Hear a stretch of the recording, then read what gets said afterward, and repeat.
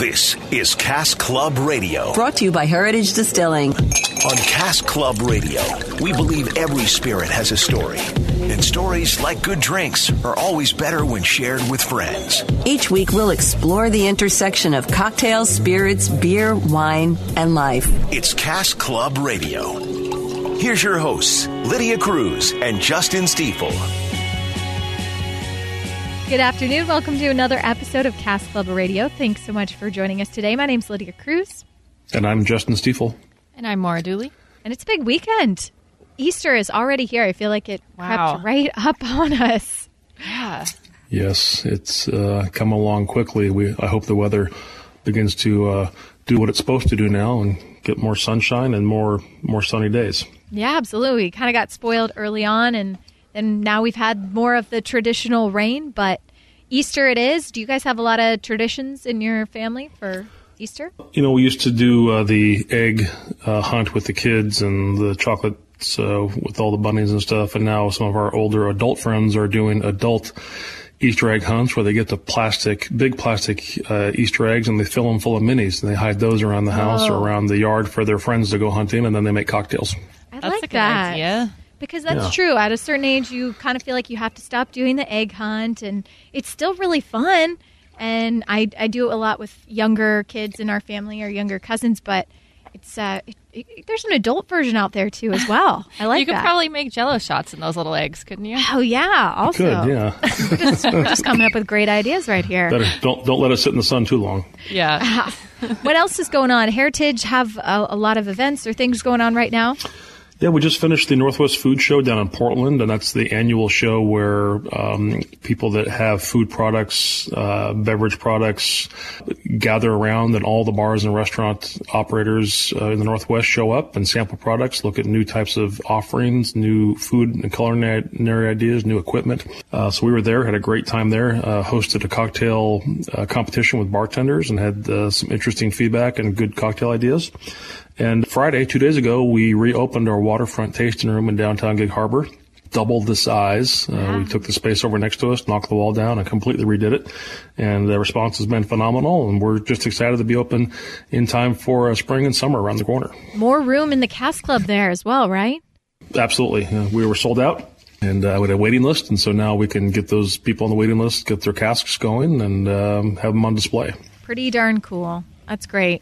Well, what's going on in the headlines this week? Well, since it is Easter weekend, I felt compelled to go check up on our friend Del Hall from Pittsburgh, from Ohio, actually. This came out of a Pittsburgh news. Remember a few weeks ago, he was the guy who announced he was only going to drink beer for all of Lent? Yeah. I thought he was pretty crazy. There was some skepticism going on around here. That's right. So he made headlines in February when he announced he was going to drink nothing but beer between Ash Wednesday and Easter. Well, how has he been doing? He has lost 33 pounds. Weirdest thing in his dreams, he says. He's been dreaming about food every night. For 46 days, he will have had an assortment of beer for breakfast, lunch, and dinner. He's following the lead of monks from the 1600s who would fast during the season on a Bach beer diet. As he says, it was their liquid bread. It basically would sustain them through all 46 days of Lent. He has been documenting his Lent beer diet on social media and has been tracking his weight. He says the game plan is he just wanted to see if he could prove that he could do it. And as an Army veteran, he was first in his class in the Army. He ran full marathons. He's done lots of big challenges in his life, but he was curious to see if he could do this one. And with 1 day to go, it looks like he's there. He drinks plenty of water, and he checks in with a doctor on a regular basis, but nothing but beer for 46 days, and he lost 33 pounds. That is an inspiration to us all. Wow. Yeah. Well, I'm glad the health aspect of it is okay, and he's checking in with the doctor. What is your first food, do you guys think, if you are ready to break your fast? What's the first thing you want to eat? Tacos. Tacos. I was going to say, especially, do you eat something traditional Easter? Do you eat something on Easter Sunday? Big burger. What's traditional Easter? Ham, usually, typically. Lamb shank. Mm-hmm. Yeah. Anything, I'm sure, at this point is sounding great to him since he's dreaming about it every night. Other than beer. What else is in the news? Some tech news in the spirits business. This comes from thedrinksbusiness.com. A tech company called Smart Spirits has launched a drink dispenser that allows you to create unique beverages designed to replicate the flavor of spirits such as whiskey, gin, or rum, all in the privacy of your own home. It's being rolled out in the UK, in the US, and in parts of the EU for the rest of this year.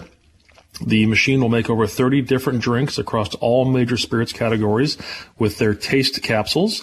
The capsules come in a range of flavors that mimic the taste of alcoholic drinks, including Tennessee bourbon, black Sambuca, and Irish whiskey, among others. They're meant to be inserted into the device, kind of like a Keurig coffee machine. And then before they are mixed with a neutral spirit, basically a vodka base, which is also sold by the company. Or you can mix with water or mix the two, and allows consumers to control both the flavor profile and the finished alcohol percentage of their beverage. It uses Bluetooth connectivity for your iPhone or Android, and no word yet on the price. And so we're going to be on the lookout to see if we can see one of these things from Smart Spirits on the market here any day now.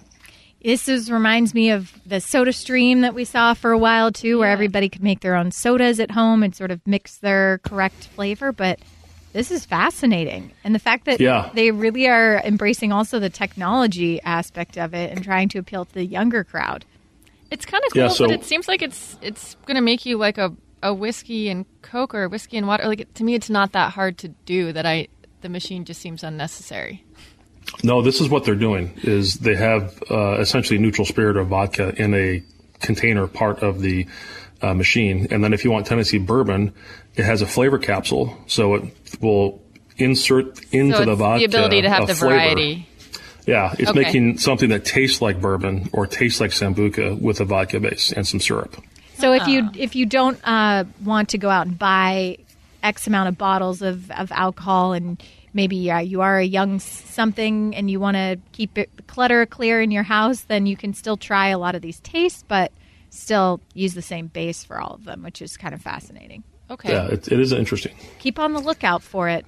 And, we will. Yeah, if anyone out there, if you find one, let us know. Post pictures. Speaking of what goes into your drink, up next on Cask Club Radio, should nutritional information be required on beer, wine, and spirits? It's next on Cask Club Radio.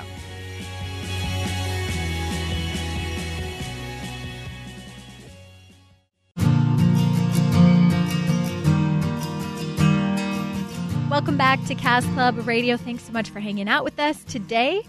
It's pretty common for all of us to check the nutrition labels nowadays on whatever we're buying at the grocery store, right? It seems pretty commonplace. Nowadays, also, even in our area in King County, they have to post the nutritional information on whenever you go out to eat, on menus, even at coffee shops and things, which is a change that's happened in my lifetime. But Justin, alcohol, beer, wine, and spirits have always sort of been exempt, right, from posting nutritional information? Yes. So going way back, alcohol has, you've not been allowed to make nutritional claims about alcohol in your packaging or your advertising unless you could substantiate it in a way that the government approved. And so, you rarely would go off and see, hey, here's diet whiskey, here's diet beer, because it implies that it's a healthier option, and the government didn't want you to do that.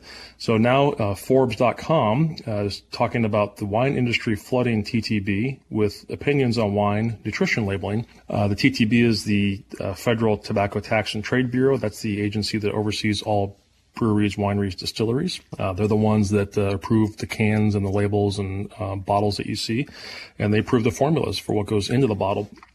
Certainly we at the distillery face this. It wasn't until about 3 years ago where the federal government changed the rules, and they said, okay, you now can put these nutritional labels on your alcohol products. And when I talk about nutritional labels, I'm talking about exactly what Lydia mentioned. You get your cereal at the store, look on the side panel.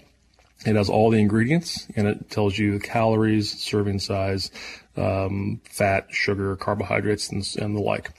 If you look around the alcohol space, either you, Lydia, or Maura, do you remember seeing those on any beer, wine, or spirits packaging ever? Yeah, no. The percent alcohol, and that's about it. That's right. So you'd have the percent alcohol in the front, and you would have, in some cases, what it is made of. If it's red wine from Cabernet, then it would say red wine, Cabernet grapes.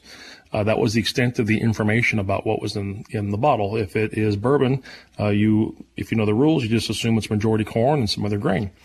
Well, nowadays, this really came. Sorry. Nowadays, Justin, too, if a product is, sorry, I'll say that one. Nowadays, too, Justin, if a product is claiming to be gluten-free when it comes to alcohol, do they have to put those ingredients on their label? They have to describe to the feds the process they use to ensure it's gluten-free and that it's not cross-contaminated with anything else that could introduce gluten. Perfect. Okay, so like Tito's vodka, for example. Yep, and it's gluten-free because it's made from corn. There's no corn in gluten. If you start with a grain, it's much more difficult to get the government to agree that you have removed the gluten to make a statement that says it's gluten-free if it's a grain-type alcohol. But if it's inherently safe because it comes from a raw ingredient that has no gluten in it, then you're good to go. Oh, perfect. Vodka distilled from wine, no gluten in grapes, you're good to go. But I think the biggest example we've seen of the change that's on the horizon in the industry is this battle with Bud Light versus the other two big beer brands, Coors and Miller, where they announced proudly, we're putting the nutritional information on the side of our packaging so you can see calories, carbohydrates, sugar, and all that stuff. At the same time, they smacked those other two brands upside the head about, using corn syrup allegedly. So that's the first major brand you are seeing with nutritional information. The issue right now with the feds is they've opened up this regulatory review and they're asking wineries, breweries, distilleries, hey, we're considering requiring you to put more information on the labels. What are your thoughts to that? And so the industry now is responding. And according to the story in Forbes, you're seeing industry come out of the woodwork across all tiers. So the big distillers, the big brewers associations, the big winery associations, they're all pushing back because if you require that information to be put on the label, the packaging is so small to begin with, their claims are that it leaves less room for them to have their marketing and branding. So has it been an overwhelming reticence is there just been a pushback on this? So far, we won't know for several more months. So the feds extended the comment period to June 16th. I expect they'll have thousands of comments coming in from market participants around the country. It'll take them months to dissect that. They'll then summarize the comments and they'll publish those in the Federal Register for the world to see. And then they'll use that as the basis on whether or not to change the rules, modify them, update them, get rid of them, and so on. So if you were to guess now, would you think that a change is coming? And if so, when would that time frame be? I think it'll still remain voluntary, and here's why. It's because dirty little secret in the wine industry is that the wineries put a lot of things in the wine that most people aren't aware of. Mm-hmm. And if they had to disclose some of those things, it could cause folks to have a different opinion about their wine, even though that's the way it's been made in the industry for decades. Things like egg adjuncts and others that help with clarification. And then any additional additives or processes that go through to make the wine really taste the way that Americans want it to be tasting. Do they have to make that information available to consumers who seek it out, whether it's like online? No, not at all. Nope. Oh, wow. Don't have Interesting. To. Nope. Okay. Nope. So there's a whole lot that goes into the alcohol space that is, in some ways, it's kind of Wizard of Oz behind the curtain. Yeah. It's been that way for a long time. Many in the industry will go to their death to have it stay that way. The basic science behind making beer, wine, and spirits has been known for centuries. But every really good manufacturer, distiller, brewer, winemaker, at a large scale level has certain tricks of the trade that they employ for consistency and flavor profile and so on, because if you reach a certain scale and your product's available across retailers in multiple states, if it's on the cruise ships, if it's at the hotels, if it's at the major restaurant chains, customers have an expectation of consistency when they trust that label. And you can't put a product out at that scale that is not consistent. And to reach that consistency in many cases, you got to kind of play Willy Wonka. Wow, this is fascinating. Yeah. So, okay, understandably, a lot of pushback from the industry. Is there a minority, though, of people who have no problem with this or would push for that because they think that their product, they are straightforward and they think that, hey, yeah, maybe I want competition to come out and have to say everything that goes into it? Well, It's voluntary right now, so you can, any alcohol producer can right now put these labels on their packages. There's nothing stopping them from doing so. And in fact, I think Bud Light is the best example of that. What they did is they looked at the market around, and irrespective of Coors and Miller, I think they're seeing what we have talked about in the show several times, which is consumers want to find out more about the products that they're ingesting, whether it's alcohol or food or bread or whatever you put in your body. They want to know where it came from and what it's about. So Bud Light putting that nutrition label on there, this whole fight about corn syrup will go away eventually, but keeping that nutrition label on there, they're now going to force their competitors to also consider putting that information out there for the public to see. Otherwise, the public might not buy a competitor's product because they don't know they don't know what is going into it. Do you ever see Heritage having to follow this trend and put nutrition labels on your bottles? Having to do it, I don't know that they're going to be able to, or that they are going to ultimately change the regulations at the federal level to require it. But this is a debate we have internally within our own organization. We look at spirits and we say, similar to wine, it's not a health food item. People who are engaged in buying beer or wine or spirits are doing so because they want to, at the end of the day, relax, enjoy themselves, have fun with friends or family, entertain, have a meal. Certainly they would want to know, is there something artificial going in, which we try not to do at Heritage. We avoid that. But that's not the same as saying, hey, if you drink this, you're going to lose weight. You drink this, it's a better alternative than another alcoholic drink. Because of calories or whatever.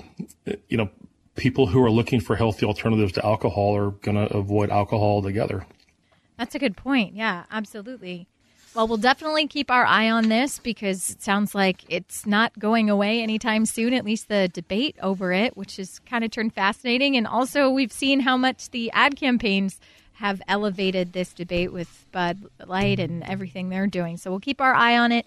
Next on Cask Club Radio, we're going to talk to Kate Levenstein of Cannonball Productions. They put on the Beer and Baking Classic going on at T-Mobile Park May 4th. It's the 6th year of this event. We'll tell you all about it next on Cask Club Radio.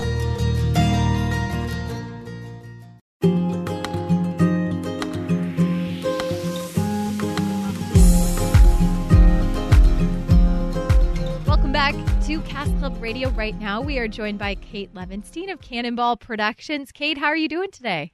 Doing great. So excited to be thinking about Seattle for our 6th year. We're coming back with the Bacon and Beer Classic. I kind of buried the lead there because Bacon and Beer Classic is what we're talking about today, the 6th year that this event has been put on in the Seattle area.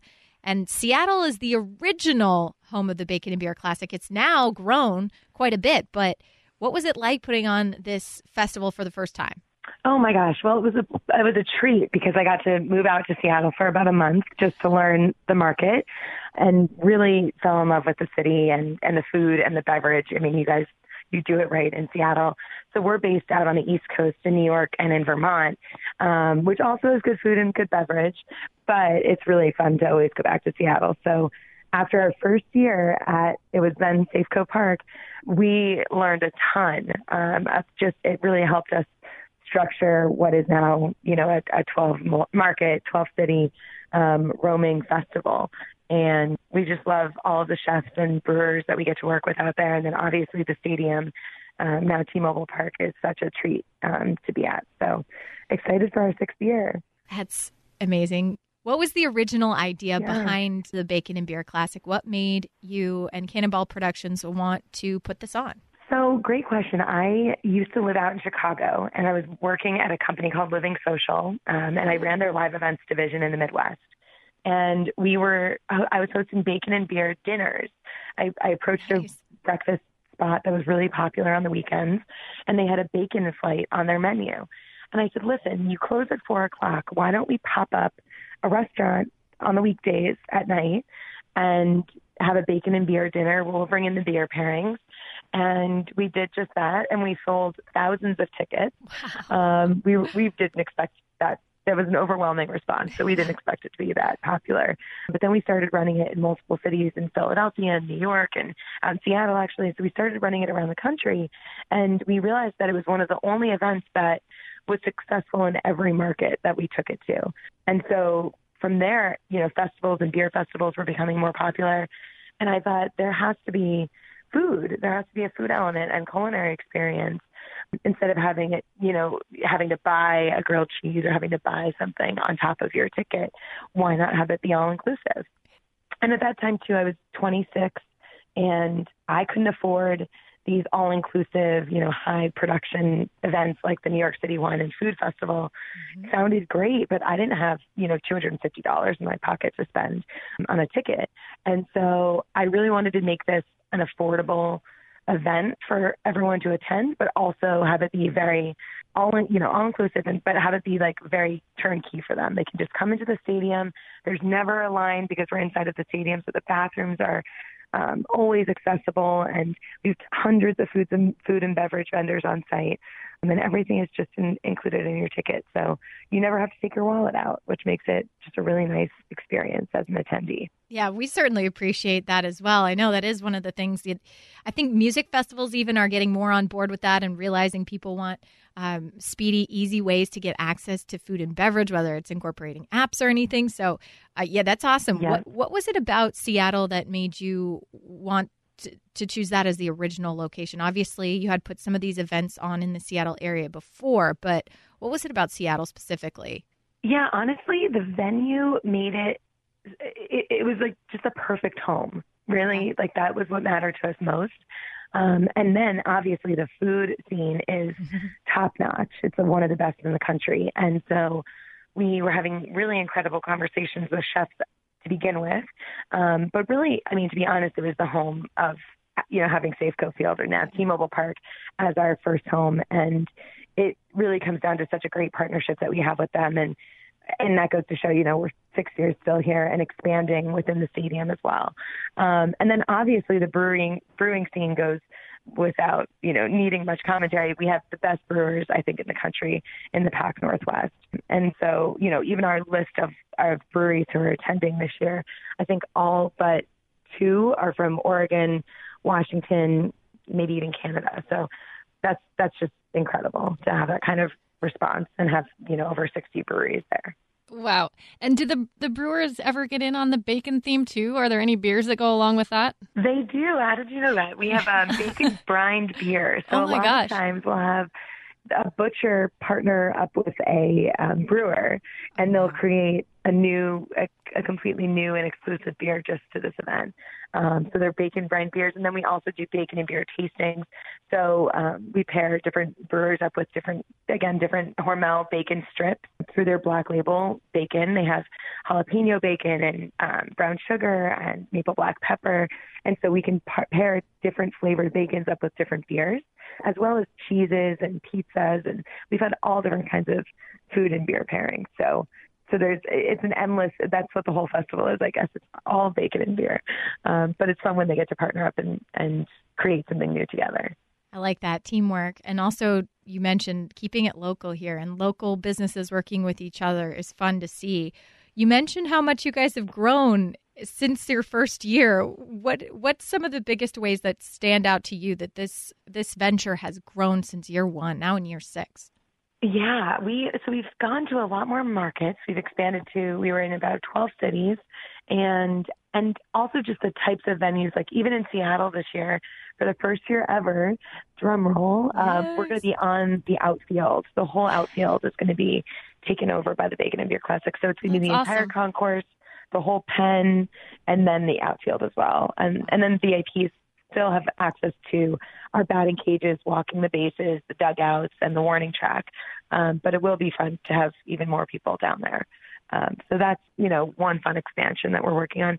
And then just all the activities, we've started with like tattoo booths and, fun temporary tattoos that we have on site. And we still have those, but we've expanded to, now we have a giant bacon seesaw that will be debuting actually at this upcoming Seattle Festival. Amazing. So you get to ride a bacon seesaw, and we're just trying to keep it. That's an Instagram opportunity. Yeah, exactly. We also have a cash, those money machines that the cash is blowing around in yes. in the air and you have to capture it. Yes. So we have Hormel is giving away free bacon coupons, and we're throwing a bunch of those in there along with some fake bacon bills. And that is super fun, just to spend 30 seconds, trying to grab as many, coupons as you can, and totally a gift or a boomerang moment. And so I think it's, creating those experiences for people and those memories, keeping it a tradition for people year over year, the amount of people that we are so lucky to, have loyal fans and they come back year over year. And it's just so much fun seeing those faces every time. I always like to work the front gates just so I get to see all of our now extension of our team and our friends and family out there. So that's become really wonderful. Our volunteer program has expanded. We actually started our own 501c3 so that we could give back and really direct a lot of this money to go back into the communities in a really efficient way.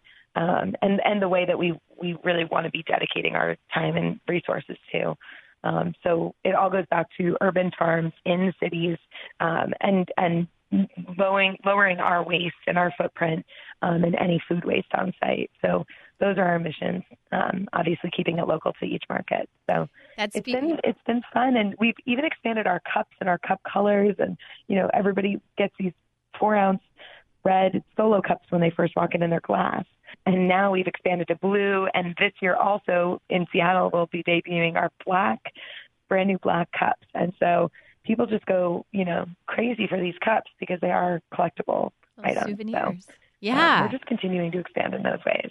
So for people who are now both hungry and thirsty, just even thinking about this event going to take place on May the 4th, and we want people to be able to get tickets. How does that work? Where should they go to get tickets?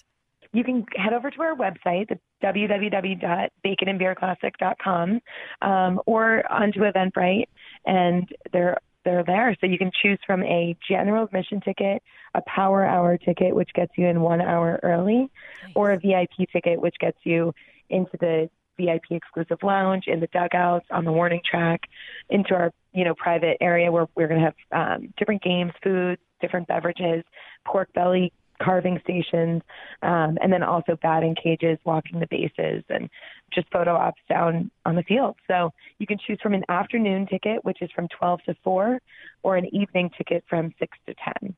The choice is yours. It's perfect. And then we're hoping to, see more and more of our followers there. And then you don't have to wait in lines also, which is even Not better. At all. Yeah. Exactly. I saw that there's a Hormel bacon eating contest, and I think I'll be down to enter that because I think I could do some damage. Maura's pretty skilled. I think you could. Yeah. Kate, thank you so much for taking time to join us. Thank you. This is amazing, and congrats so much. on all the success and obviously the hard work that has gone into it. But we hope that you'll be back for several more events. I know we'll have to talk to you later on Cask Club Radio. You've got another cool event coming up this summer. If you want to mention it so that people know about it. Yeah, sure. Yeah, it's called Taco Takeover. It's going to be in August, on August 17th, down in the at the Pavilion in Seattle Center. So check that out. It was a huge hit last year, so we're excited to come back for our second year in Seattle.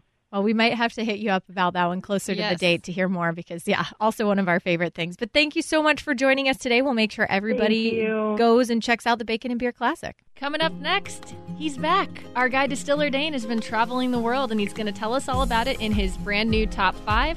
Plus, we have an Easter cocktail with a little kick. That's next on Cask Club Radio.